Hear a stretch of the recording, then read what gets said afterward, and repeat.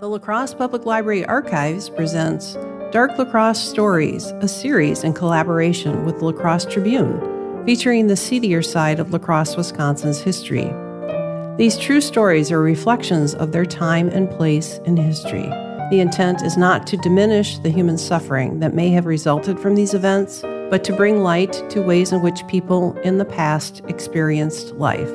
The city of La Crosse and the locations where these stories took place occupy part of a vast network of the ancestral lands of the Ho-Chunk, and we thank our Ho-Chunk community members and their ancestors for their stewardship of this area's land and history. On a cold day in December of 1907, in the Olmsted County Courthouse in Rochester, Minnesota, a beautiful, young, and popular socialite named Amy Sickle Lloyd faced 6 counts of forgery and 3 counts of obtaining money under false pretenses. Her plea? Not guilty. Of course I'm not guilty.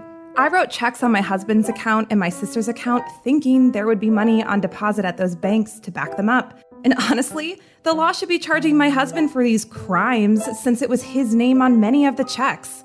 You ask what I was doing with the checks? Well, I enjoy shopping. Doesn't every woman? Previous to her connection with Francis Albert Lloyd, who went by Albert, Amy Sickle grew up in Rochester and Winona areas, the daughter of a prominent dry goods merchant. She was well known in the La Crosse community for hosting social functions and attended high school football games, particularly ones between Winona and La Crosse. After parties at her place were very popular. However, once she met up with Albert Lloyd in 1904, her family ceased relations with her. In 1905, it was discovered that she had built 3 stores out of $50 each in Winona. 2 years later, she was tried for stealing money from shops and banks by forging checks in Rochester totaling over $600, the equivalent of over $19,000 today. What can I say? I enjoy socializing and traveling after spending all those years studying in the Ladies' Seminary and the St. Mary's Seminary. Is that such a crime? Amy was sly. Her modus operandi involved buying a few minor goods at a retail shop, usually clothing such as a coat, and presenting a bad check in payment. Usually the check was $25 or $50 more than the bill of goods. Therefore, she would be given change back in cash. Later, Amy would return the purchase and receive the money back in cash. Well, what do you do with the coat that doesn't fit you? Also, the checks were written to the store by my husband, not by me. I had no idea it would bounce. He should be the one getting questioned, not me. Of course, I did write some checks from my dear sister's account as well.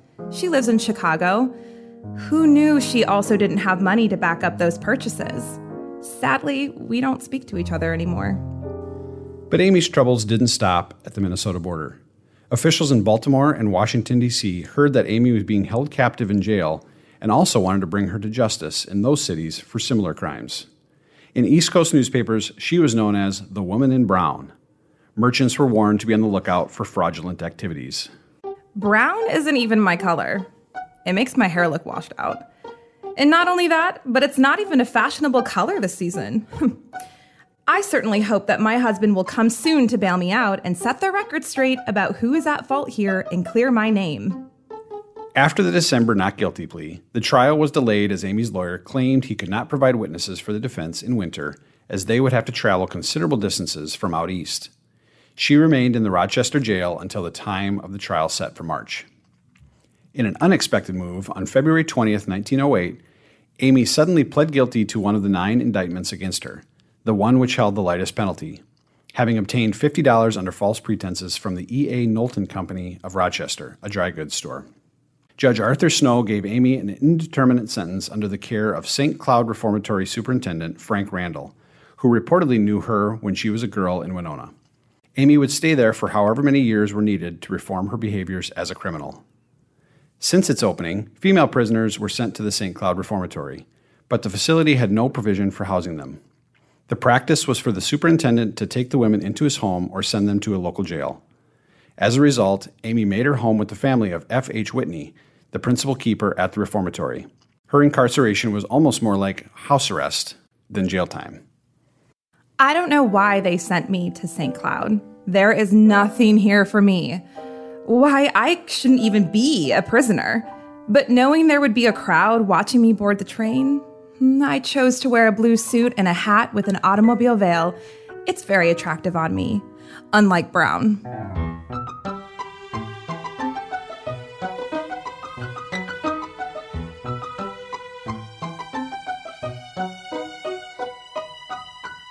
On March 26th, it was reported that Amy's husband Albert was placed under arrest at Birmingham, Alabama, under charges that Amy telegraphed him at least part of the money she received, quote, by the questionable financial methods she practiced at Rochester. Albert fought extradition for 2 months, claiming he was not in the state of Minnesota at the time the crimes were committed, and therefore was not a fugitive from justice. He was perfecting his case to go before the Supreme Court of Alabama over the matter when he decided to no longer fight extradition, taking his chances in the Minnesota courts.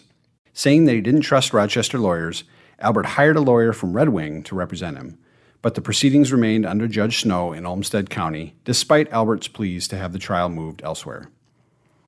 Albert's trial finally took place in December after he was incarcerated over 7 months. In shocking testimony, Amy denied ever being married to him. She confessed to the court how the pair swindled merchants out of hundreds of dollars, although Albert coached her to cash a few checks of a high amount and then quickly get out of town. Mrs. Lloyd, I am a reporter for the Winona Republican Herald. Do you have a moment to answer a few questions? Oh, certainly. Your husband, alleged husband, Mr. F. Albert Lloyd, is being convicted of being an accomplice to your crimes by receiving money secured in a fraudulent manner. What are your comments on that? I want to first remind everyone that I pled guilty to 1 count of fraud and state that all the other counts of fraud I was charged with were mainly for checks that were in Albert's name and signed by him. So, you're saying that he is to blame for these crimes? As I said during my confession, Albert put me up to swindle merchants. The plan was that while I went to the West to do this, he would remain in the East and receive the proceeds of various operations. I'm sure he will claim that it was solely my doing, but you know how men are, always placing the blame on women. You two had plans to use the money for a trip, is this correct? Yes, it is. Albert and I wanted to go to Europe and stay there until the news about our money forgery blew over. Of course, I feel awful now recalling these plans. I was so swept up in Albert's romantic ideas of Europe, I thought, what would it hurt to steal a few $100s? Do you believe he should be charged for these crimes? It was his signature on the checks, so I don't see how anyone else could be charged for something that clearly points to him. He should be spending time in jail, not me. That rat didn't come to my defense and let me rot in jail. All the while he was traveling about conducting business, my foot, and spending money on those precious dogs. Thank you for your time, Mrs. Lloyd. Miss Sickle. Oh, I am not done yet. I can tell you a lot more. On December 24th, 1908, all proceedings against F. Albert Lloyd in Rochester were dismissed. Judge Snow contended that evidence introduced by the state was insufficient and that a man could not be convicted on the sole evidence of an accomplice without corroborative evidence, the accomplice and chief witness being Amy Sickle Lloyd. The state was unable to secure the necessary witnesses from the East, despite the testimony of a Chicago banker and a telegrapher. The Rochester newspaper concluded that the lesson of the case was that criminals who forge checks from out-of-state banks are generally safe from the law. Albert reportedly stated that he was going to, quote, shake the dust of Rochester from his clothes as this city did not look good on him, unquote. F. Albert Lloyd then drops from the historical record. Though no local reports could be found, on February 2, 1909, Washington, D.C. newspapers reported that Amy made an application for discharge from prison, and it was likely granted. Authorities in Washington had expressed interest in having her released to them so she could stand trial for similar crimes in their city. However, it doesn't appear that these threats to arrest her were ever carried out. The last known report of Amy, however, was one from Halifax, Canada, on April 5, 1910. The Halifax chief of police warned merchants to be, quote, on the lookout for a good-looking young lady of many names, known as the Minnesota Forger Queen. There was a $50 reward attached to the recovery of a collection of materials which she stole from the Montreal branch of the Lloyd Publishing Company. The chief went on to encourage shopkeepers to, quote, refuse to hear the voice of the charmer, unquote, and telephone him if she appears. Remember, ladies, when you are nattily dressed in black and white, you stand out and attract attention. If you want to blend into the background, wear brown. Sometimes you want to be noticed, and other times you don't.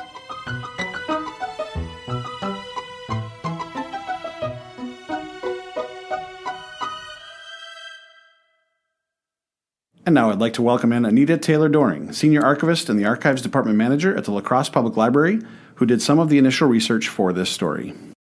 The first hint I had at this story was a small notice in the La Crosse newspaper of 1907, when Amy Sickle Lloyd, our female forger, was being held in the Rochester, Minnesota jail. It wasn't really the first part of the story where Amy's court hearing was postponed that got my attention, or her alleged crimes or presumed husband, but the last part of the article that claimed Amy's husband's dog was valued at $1,000 and was lost for 2 days on the Northwestern Railroad line. Using inflation calculators, in today's dollars, that dog was worth over $32,000. I was never able to determine Albert's line of business if he had one. Was he using the dogs for racing or breeding purposes? How did he meet Amy? What happened to him after he left Rochester? Did he reconnect with Amy after her incarceration ended? And the biggest question of all, what kind of dogs did he own? Albert is indeed a mystery. Amy's crimes and the consequences of her actions were well documented in the newspapers in La Crosse, Winona, Rochester, and even Washington, D.C. One of the last articles I found was from the Washington Times, and within it were statements not reported elsewhere. The article states that Albert did come to Rochester while Amy was incarcerated, but before she pled guilty to the least of the indictments. It was reported that he sold his dogs and that with the remaining money visited the merchants who accused Amy of forgery. He hoped to repay them, provided the checks were returned to him. If this article is to be believed, it was likely he who advised Amy to plead guilty to the smallest of the charges. Only the Washington, D.C. papers speak of Amy's probable release from jail in February 1909, the D.C. police officials having been notified by letter from the Minnesota prison warden that Amy had applied for parole and that the State Board of Control was likely to comply with her request. Records show that Amy was transferred in June 1908 from the St. Cloud Reformatory to the state prison at Stillwater, as there were no facilities for female prisoners at St. Cloud. A well-known fact even at the time of her court sentencing. By 1920, Minnesota had built a facility for female prisoners in Mankato. Wisconsin had a similar trajectory for facilities for female prisoners. Following statehood in 1848, women were sentenced to the state prison in Waupun for serious offenses. In 1921, the first inmates to the Wisconsin Industrial Home for Women at Taycheedah were admitted. The home acted as a reformatory for women between the ages of 18 to 30 who committed first-time misdemeanors. In 1933, a separate state prison for women was constructed on the same grounds. In 1976, the Home for Women and its associated prison were renamed the Taycheedah Correctional Institution. How were female prisoners dealt with in La Crosse who were not sentenced to a state institution? Most women received hearings in municipal court, and their crimes were usually related to being drunk and disorderly, prostitution-based, or traffic-related. Women at this point in history were generally not considered to be violent by nature, nor a threat to their communities. Criminals would usually be locked up less than a year, often 30 to 60 days, and have a financial penalty to pay as well, or be forced to serve a longer jail sentence. In the case of very serious crimes, the criminal was sent to a state facility of some kind, the state penitentiary, the state hospital for the insane, a reformatory, or industrial school. The presiding judge had many options, yet all held financial consequences to the city or county for their decisions. Neither the city nor county jail had separate facilities for female prisoners until 1890, when La Crosse's third county jail, located at 1003 Zeisler Street, the current site of the Belmar Apartments, was constructed. This building served as the La Crosse County Jail from its completion in 1890 to 1965. During Prohibition, it seems that more women faced charges in the local court system. It is unknown the total dollar amount of fraud that Amy was responsible for in the Washington area. The authorities there may have decided it wasn't worth it financially to pursue her. She would have had to have been extradited from Minnesota to Washington, D.C., and accompanied by law enforcement, which would have been an expensive trip. She had already spent a year incarcerated in state institutions in Minnesota and several months before that in the county jail.